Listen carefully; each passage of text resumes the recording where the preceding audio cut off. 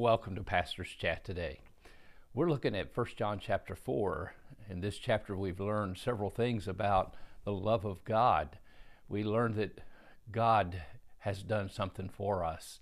He sent His Son to die on the cross for us. We learned what God is. God is love. We also learned what God is present tense doing for us. He abides in us. He's given us His Holy Spirit.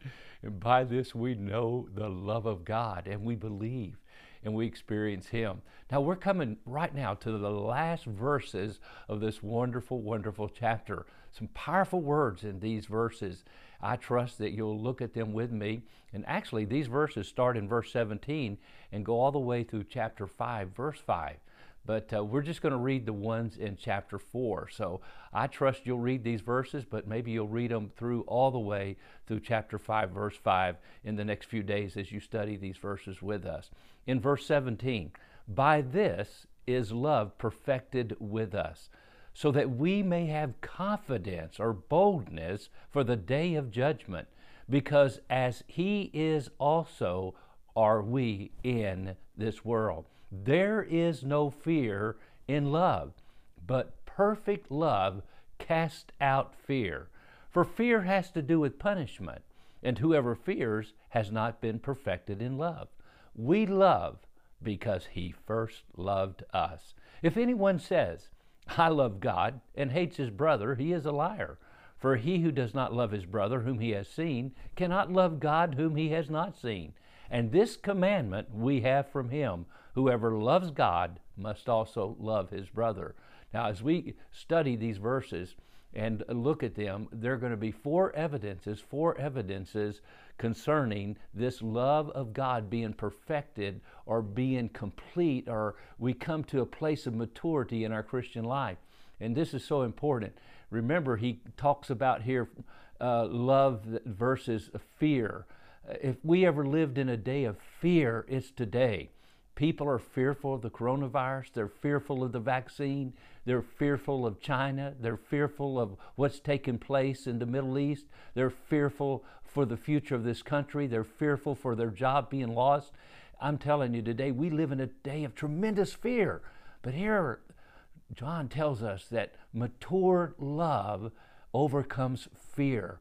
And you see four evidences that happen in this passage. One, if we have mature love, a love that's growing deeper with our God, what we find is we have boldness, we have confidence. Secondly, we're going to be studying, we have honesty. We have honesty, verses 20 through 21. Then we have in chapter 5, verses 1 through 3, we have joyful obedience if we have a mature love for the Father. And then in verses 4 and 5 of chapter 5, we have victory over sin, victory over the devil, victory over the world. And this victory is because of our faith and our mature love, our perfect love that we have in Christ Jesus. Well, I hope you'll be excited about studying these verses with us. And I think what we have seen so far is basically the love of God. God is love, and we should love one another. But now what He's going to do in this section of Scripture is go a little bit deeper. If we're truly to love our brother like we should, which is an evidence that we've experienced the love of God, we must grow into a deeper love of the Father, a deeper love of the Father. The key word in this section is perfect. God wants to perfect in us His love for us and our love for Him. And of course, this word perfect comes from the idea of maturity or completeness. We're not only to grow in the grace and knowledge of our Lord Jesus Christ, we are to grow in our love for the Father. And oh, my friend, we do this in response to the Father's love for us.